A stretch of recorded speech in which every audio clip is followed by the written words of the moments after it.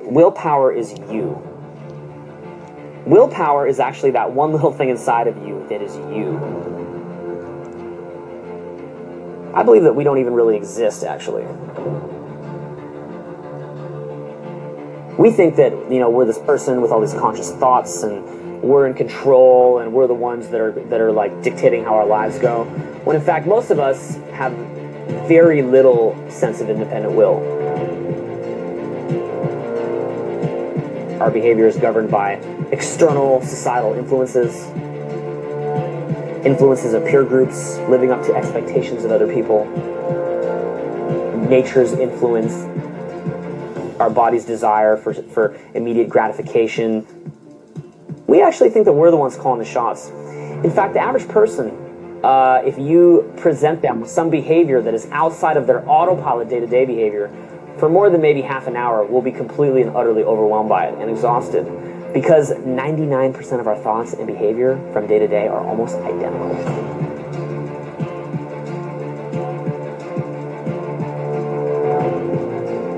This is why changing a habit is almost impossible.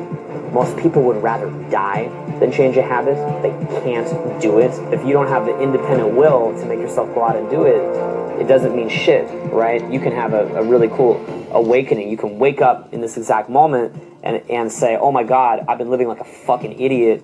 And you can be aware of that now, but then you go home and, what's on TV? Having some greater reason or purpose for why you're doing something, I think is very, very much critical if you want to be able to maintain your motivation in anything, all right? Your willpower to do anything. Social conditioning will pump it on you that the reason that you're unhappy is because you don't have certain stimulation. But actually, you'll never get satisfaction from that. It's not going to give you what you want in life, right? The reason why people are depressed is because you cannot get enough of what you don't want.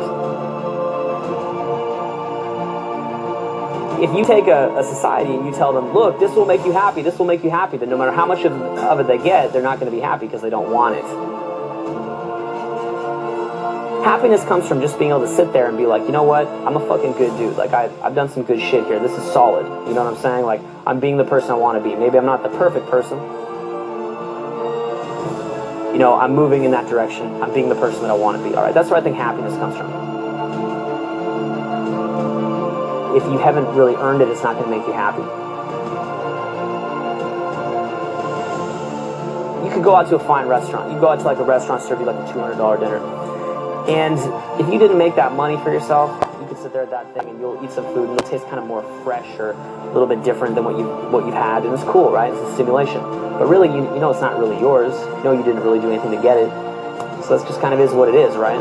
It's a very different feeling than when you know that you had to work to get there and you're just sitting there enjoying that dinner, and that's a reflection of a path that you chose and the fact that you had willpower and that you made things happen. The real happiness in life, in my opinion, comes from being the person that you want to be.